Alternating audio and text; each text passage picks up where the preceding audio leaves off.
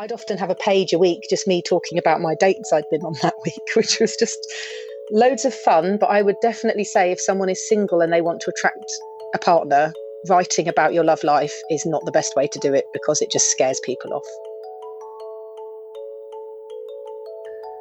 Hello and welcome to Freelance Pod. My name's Chandrika Chakrabarti and I'll be your host. Freelance Pod is all about how the internet has revolutionised work and our lives. Each episode, I invite a guest from a creative field to tell me about how the internet's transformed or invented their job. I love hearing from you, so if you enjoy the podcast, please do rate, review and subscribe over on Apple Podcasts and tell a friend as well. You can also sign up for the Freelance Pod newsletter, which comes out every time there's a new episode, which is about every week.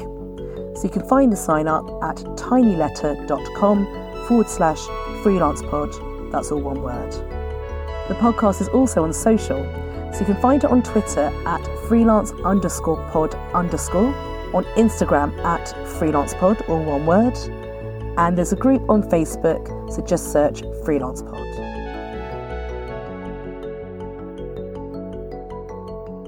So I'm Jenny Stallard, and my job title, which is self-given, job title is lifestyle journalist. I have a personal website at www.jennystallard.com, which is where my portfolio is. If you want to read anything about my thoughts on everything from fear of missing out on motherhood to why I didn't fall in love until I was 40 and everything in between. And then Freelance Feels is at freelance_feels on Instagram and at Freelance Feels on Facebook and Twitter.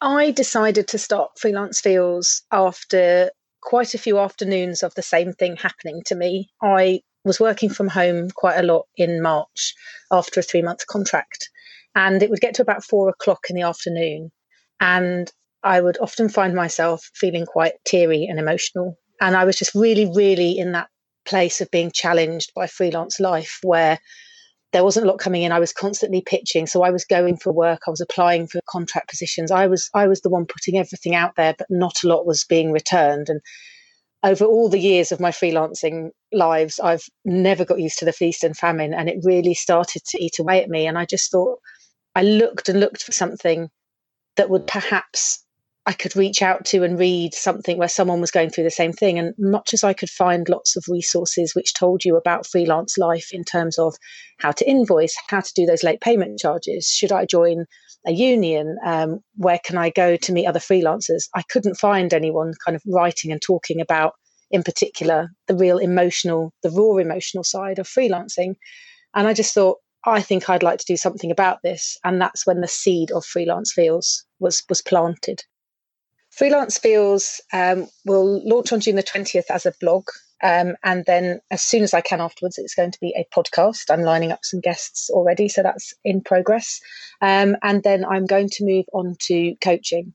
So I see a lot of younger people, men and women. I originally actually had it as well-being for women who work for themselves. And after talking to quite a few men in my industry, I changed it to well-being for humans who work for themselves, because I just thought, this isn't women specific, this is human specific.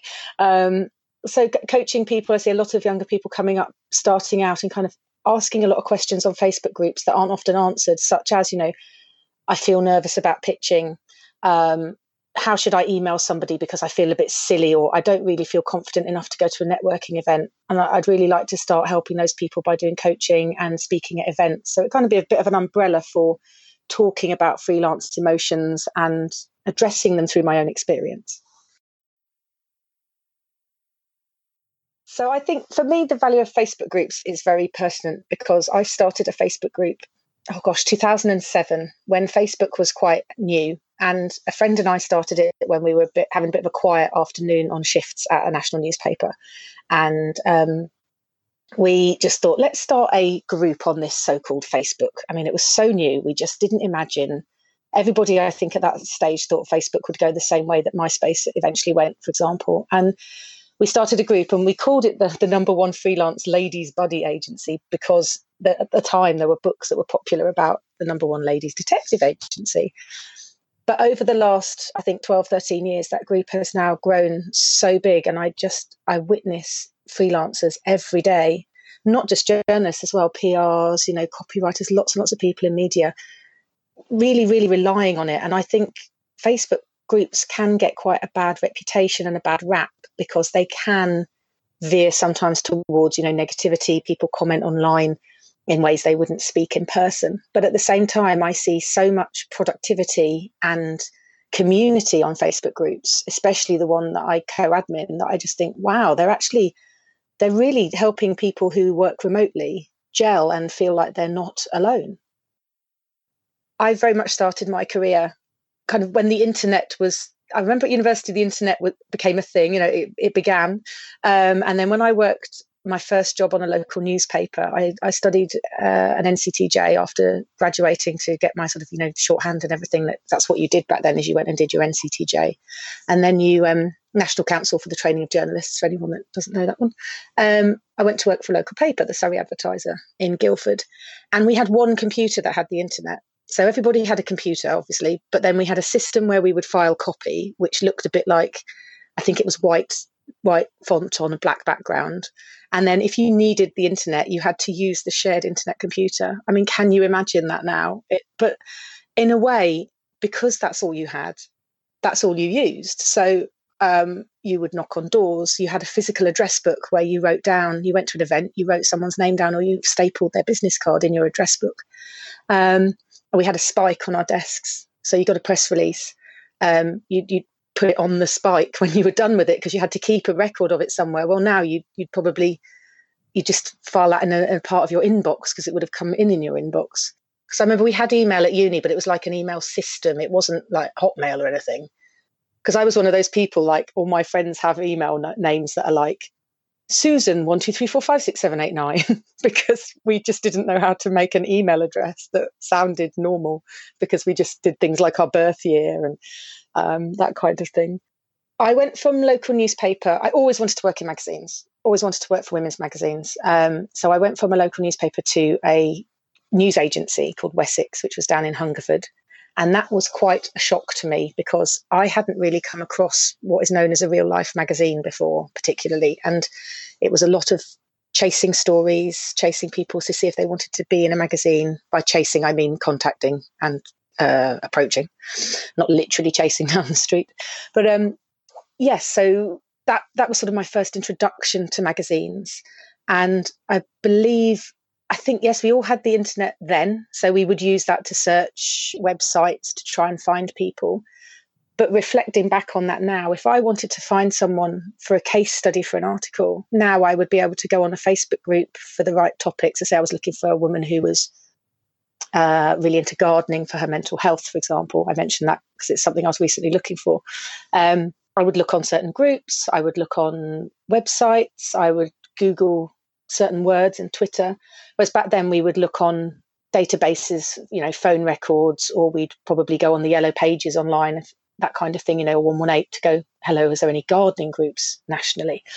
So it started to filter in as a resource. And then I went to work on magazines in London.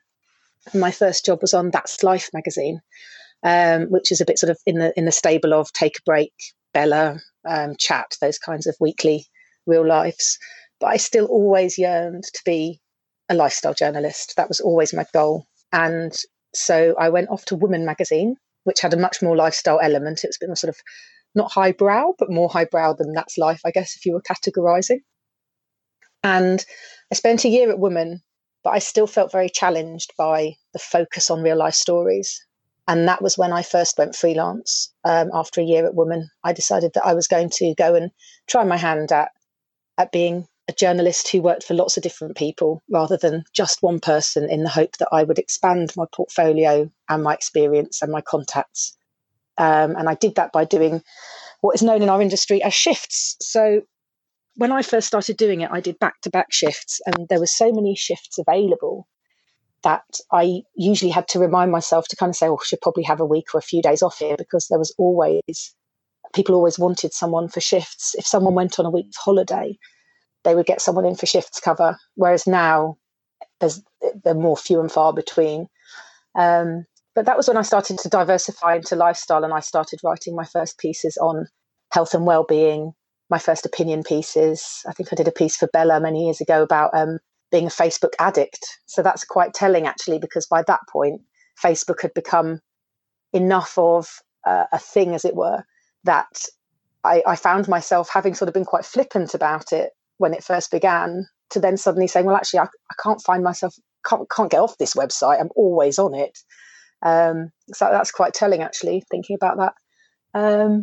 And then, yes, I ended up, I got into a bit of a pattern where I would work for people, and then a position would become available, or someone would go on maternity leave. And then right place, right time would mean that I was already used to the style of the magazine, or I was already used to being there. So I was probably the best person to then step into those shoes or apply for that role. And I would know that company, which became a little bit of a USP. I'd kind of say to people, well, I know how to do maternity cover. I know how to turn up somewhere and hit the ground running. I was doing that when I ended up doing some shifts at Metro newspaper, and they sort of said, well, we'd like you to stay. And that was in, I think, November 2014. But yeah, and that's when I began working at Metro, which was probably one of my star jobs. That's one that was very much, a lot of fun, a lot of lifestyle stuff. It was what I'd always imagined I'd be writing about. Brilliant lifestyle topics, things that reacted to the news. Yeah. So when I was at Metro, I was single, and I placed myself as a dating writer. I thought, if I can't beat it, I'm going to join it. I'm single and I'm going to try and make something out of this. So I'd written a little bit for a few people, hooked on things like Valentine's Day, that kind of thing. So at Metro, I actually pitched them a dating column, and I said it was called Boyfriend by Christmas, and this was in the October. And I said, right, I'll go on dates every week. I'll go to dating events, and let's see what happens by December. So off Boyfriend by Christmas began, and off it went, really. And it was hilarious, because every week, and this was back when there were a lot more pages, I think, available for features, across newspapers. That's definitely changed over the last few years. The features pages are sometimes smaller, depending on advertising. I'd often have a page a week, just me talking about my dates I'd been on that week, which was just loads of fun. But I would definitely say, if someone is single and they want to attract a partner, writing about your love life is not the best way to do it, because it just scares people off. So I learned a lesson through that, but it was lots and lots of fun. I ended up going to New York for a long weekend to write about the dating scene in New York a couple of years later, which was just brilliant. Just me in New York going to speed dating. That was great. But also at Metro, there were lots of pieces that I wrote that I felt I could really put my heart into. And a particular one was about what we coined the phrase FOMOM. So you have FOMO, fear of missing out, FOMOM, fear of missing out on motherhood. And it was kind of about the idea that women get to perhaps a certain age and think perhaps they should have a baby because the clock is ticking. You get to a kind of a baby limbo almost. And I was kind of feeling quite a lot of stuff about knowing I didn't want to be a mum, but feeling a lot of pressure externally from the media and celebrities that, motherhood's the thing you've got to do next before it's too late. So things I could really put my heart into like that, I'm especially proud of. So for me, Instagram has hugely changed what influences a feature idea, because we have this access to a celebrity world and their feelings, their, not necessarily what they're having for their dinner, but sometimes they share some really quite intimate stuff, emotionally intimate things. And back when I began as a journalist, the way you got that information was through a magazine. So if you wanted to know about the celebs, you bought Heat. Or you bought, if you wanted to know an in-depth interview with a celebrity, perhaps, a presenter or a model, you bought Cosmo, you bought New Woman. If you wanted some chat and some kind of lifestyle stuff and a bit more sort of relationshipy, you bought More. So that was where you got it from. Whereas now you log on and you can literally follow, you can see celebrities, yes, having their breakfast, with their children. And a lot of them do open up about. Britney Spears recently has posted about her own mental health, and that the way they share that is fascinating to me, because it just immediately gets my brain going, thinking, oh, well, that's interesting, because they've said that, and actually I relate to that. like with the Jennifer Aniston piece, I suppose she said that in an interview, which before would only have been in print, but I actually read that interview online. I think it was in Harper's, but I'd have to check. No, it was InStyle. Correct myself. It was InStyle. So I read that online. So actually, it was so accessible to me. I could then react to it within probably about half an hour. I'd written a quick pitch, worked out who I wanted to send it to, and off it went. Whereas when I started, you'd gather the magazines every week in the office, go through the magazines, see who was doing what, or you went to parties and saw who was doing what. So you'd be in the loos and celebrity A was in the toilets chatting away, and you'd be like, oh, great, she's just said, she's dating so-and-so, or she's split up with so-and-so, or, she said something about not smoking or something. But yes, so now you can just pick up on something, spin it in terms of a personal piece or a lifestyle trend or something to do with what they've said. And your pitch can go out within, half an hour of you reading that information. It's changed everything dramatically. And while there's an overload, for me as a journalist, it's changed things in a brilliant way because I can just produce so many more feature ideas. I couldn't do this without social media. I want it to exist very much on Instagram, where people find a daily dose of kind of inspiration, or, they just see something on one of my posts that makes them think, oh, brilliant, I wasn't alone in that. Or, yeah, I feel like that as well. Or, oh, I felt like that last week. And actually, I don't feel like that now. Looking at just kind of the everyday of it, those 4 p.m. moments where you're like, well, at 4 p.m. in an office, you'd often make a cup of tea, or you might all mess about on the internet, or someone might be playing a YouTube video. Those moments where you then, when you're working from home by yourself or in a co-working space, you kind of look to the internet for a little bit of emotional downtime. And I'm hoping that my social media side of this will fill that void for freelancers. So I did it. It was quite a surprise. It still is a surprise when I think that and I must say co-admin, because I do have other admins that help me with it. So I couldn't possibly claim to admin a Facebook group of the size of the Buddies. I think it's 4,500 plus by myself. But it's amazing. I do look at it some days and think, wow, who knew that was going to happen? It certainly wasn't the plan. And sometimes perhaps that's the best way, when actually it really was done from the heart. It was very much a friend and I who sat and thought, why don't we create a page for women who are freelance?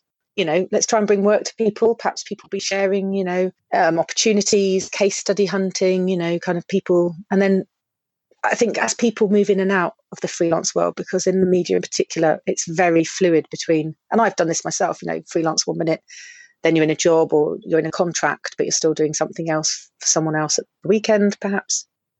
Sort of people who then went to work on a website, a magazine, or moved into a PR company would still be on the Buddies. And that's when it began to grow into a site where commissioning editors would find people to write stories for them, and journalists would find case studies on it, because other people who were freelance, but not necessarily 100% a journalist or a PR, would say, oh, I can be in your feature. I actually do gardening for mental health, to use the same thing.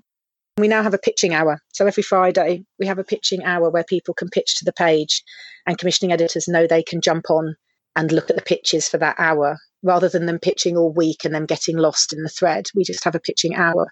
And that's been really, really successful. And people now post Thursday onwards to be in the queue for us to approve for pitching hour. So that's been really pleasing, because that's one of those things where you think, let's just try this. Might not work. Let's see what happens. And actually, people are really keen on it, and people will comment. I've done pitches on there, and people will say, oh, I really love this. Have you thought about going in on the angle you mentioned in your second line of your pitch? Or, oh, I really like the fact that you've mentioned a bit lower down that this, that, and the other. So people kind of debate the angles of pitches and, kind of where they might go. That kind of leads me on to one thing that I don't know whether was sort of worth including, but we do have a rule about not sharing contacts. And sometimes we come up against people sort of saying, well, why not? And I remember it was one of the very original things we said, because it was kind of a feeling that contacts are so hard won, that to give out a contact that might have taken someone 3-4 years to establish, to just hand out that contact to 4,500 people is kind of like, letting a little baby out into the world. It's like, what's my contact? But then also, obviously, we can't let people hand out emails kind of on a page to all those people when the person whose email it is might not want them handing it out. So it's all very well someone sort of saying, oh, can you tell me, does anyone know the website editor at, XYZ website? And then somebody giving it out, well, that person might then get up to, 1,000 emails with pictures.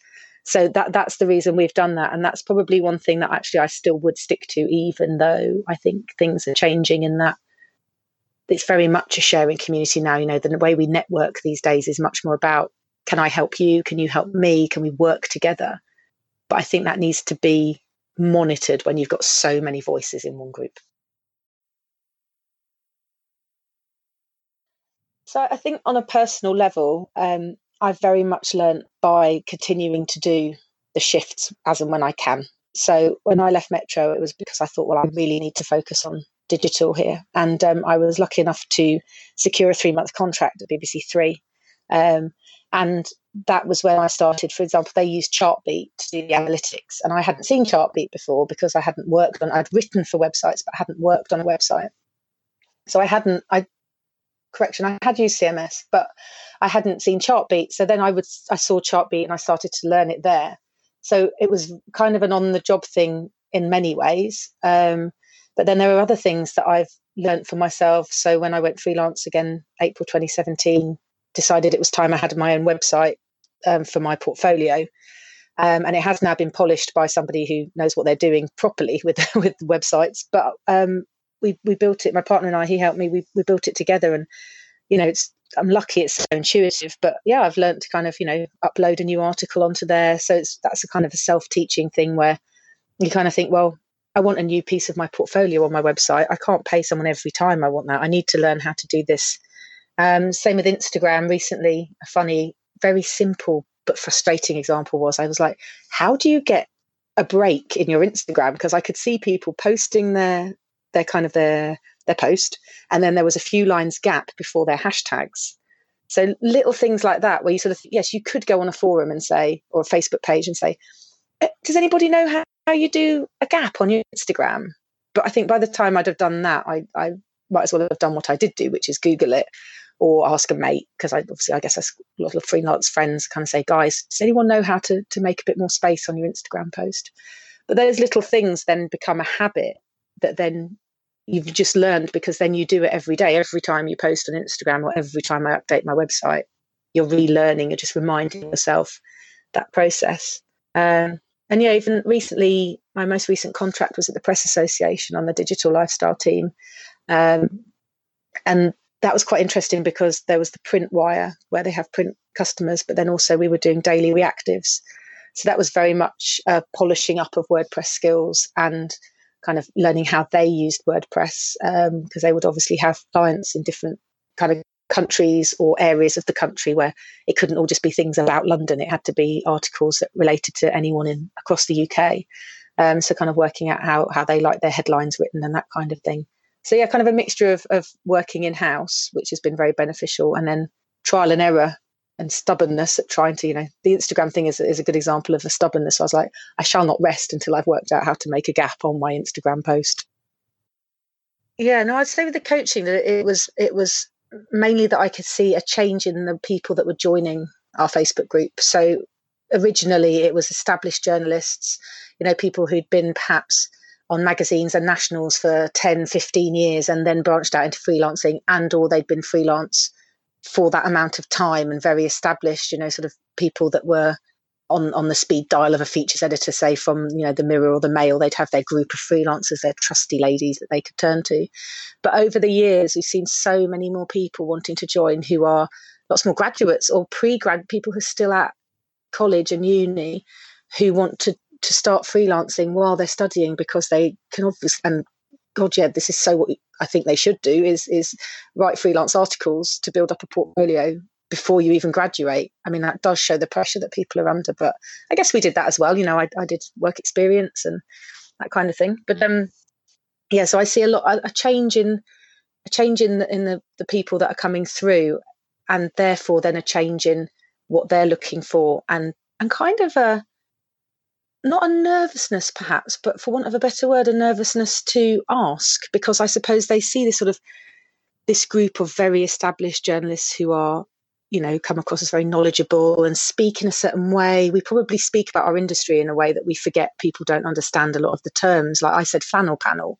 I would say that to someone without thinking, and they might go, what on earth? I don't even know if it's a technical term. It's just what you used to call it, and still do. I do anyway. So I think I've seen, a lot of women in particular kind of saying, help. So I have this phrase flannel panel that I've been referring to, and I believe the technical term is masthead, and it's essentially where you see the names of everybody who's in the magazine. There's one in most magazines now, I think. I mean, sort of, it's rare not to have it, but I guess flannel panel comes from it's bigging them up. It's saying, oh, look, here's the features editor, and here's the editor, and this person works in advertising. It's kind of a bit of a who's who. Look at us, we put the magazine together, kind of self-congratulatory list. But yes, I would colloquially call it a flannel panel, but I suspect most people have heard of it called a masthead. As I love the theme of your podcast, because the more and more you think about things, because you forget how much the internet has changed things, because we're so used to it now. It's just so normal to us to have social media and stuff. It's sometimes I feel a bit like a dinosaur. It's like, oh, I remember before the internet. But then I think, no, it's just, in one way, it's been this stealth bomb of, coming at us, and now it's relentless, and it's never probably going to go away, I don't expect. But on the other hand, it's really crept up because there are still so many things that actually we still do in person. And I think a podcast, especially one like Freelance Pod, really shows actually we're going back to the verbal. We're talking here, we're talking, and other people are listening. So they're not reading, they're not scrolling, they're actually stopping and saying, I want to listen, I want to hear voices again, I don't want to see words again. It's almost like we've had so many words thrown at us on the internet that actually people are now going, hold on, I'd like something audible now. So I find podcasts an interesting return to perhaps not a slower paced way of journalism, but a more thought out way of journalism in a way. So for Freelance Feels, the podcast, I will be interviewing people who are self-employed, but also who then have a well-being leaning to their work. So they might be a journalist who has specialised in well-being articles, or perhaps well-being blogging, or they might be a yoga teacher, they might be an artist. But the USP for me will be that they are someone who can speak about being self-employed and also working in a well-being area of life in some way, shape or form. So my top tips for balancing your freelance feels. Number one is move. That might be away from your computer, but I would say ideally don't just then move to another device. Go outside, walk to the corner shop. Personally, I go jogging. I used to call it running, but I'd probably say jogging now. Move, go for a swim, walk to the park. I often find there's so much clarity on an idea or a pitch or a conundrum with a commissioning editor when I take myself away from my computer and do exercise of any form. I'm not saying go to 3 hours of hot yoga, go and stretch in the garden, for example, but move, definitely physically move. The second one is, I guess, in a similar way, take a step back mentally if you can. Sometimes, particularly if you're writing a pitch or you've got a pitch that you truly believe in, and this happens all the time, I really feel this, is that you really, really believe in it, you've worked on your pitch and you just feel like it really hits the spot, and then email blank. That's not even a no from people, and you think, oh, does everybody, you start to spiral into these feelings, does everyone think my pitch is terrible? Did I put something in it that sounded awful? You start to catastrophize. So I'd definitely say in that situation, don't follow up on these emails. Almost operate a 24-hour don't chase rule, because sometimes somebody might just be away from their desk. They might have been in a meeting. They might have been doing some exercise and not seen your email. Try not to let the panic set in when it's been your sort of your baby pitch, your wonderful, your little thing that you've born out into the world. And I think the last one is, this is something I'm trying to do every day as well, so it's very much a work in progress thing, but remind yourself and try and accept every day that freelance life is feast and famine. And I think a way you can do that is make a list of kind of, I mean, the spreadsheet, if you're that way inclined, of your work that's going on. Obviously, that really helps as well when it comes to doing your tax return. But if you look back at your spreadsheet, it can really remind you of perhaps how far you've come in a month or 6 weeks or 6 months since whenever you went freelance. You can say, well, actually, in the first month, look, my spreadsheet only had 2 commissions, but 2 months ago it had 5 commissions. It will be okay again. There will be work again. If I work hard enough at it and I keep going, work will come back. And then I guess enjoy the famine part, because when you have got a down day and you think, well, we'll go for a bit of a longer walk, or go to a cafe you really love or pick up that book, because you can guarantee work is going to come in again, and then you'll wish you'd spent your quiet time doing something a little bit more for your emotional health rather than the work health. That's all for another episode of Freelance Pod. Thank you so much for listening. If you enjoyed this podcast, please do tell a friend. And it would help me if you could rate, review and subscribe over on Apple Podcasts. Just search for Freelance Pod and you'll see a little cartoon version of my face. You can also sign up for the newsletter, which comes out every time there's a new episode, which is about every week. So you can find that at tinyletter.com/freelancepod, all one word. The podcast is also on social media. So you can find Freelance Pod on Twitter at freelance_pod_, on Instagram at Freelance Pod, all one word, and there's a Facebook group, so just search for Freelance Pod.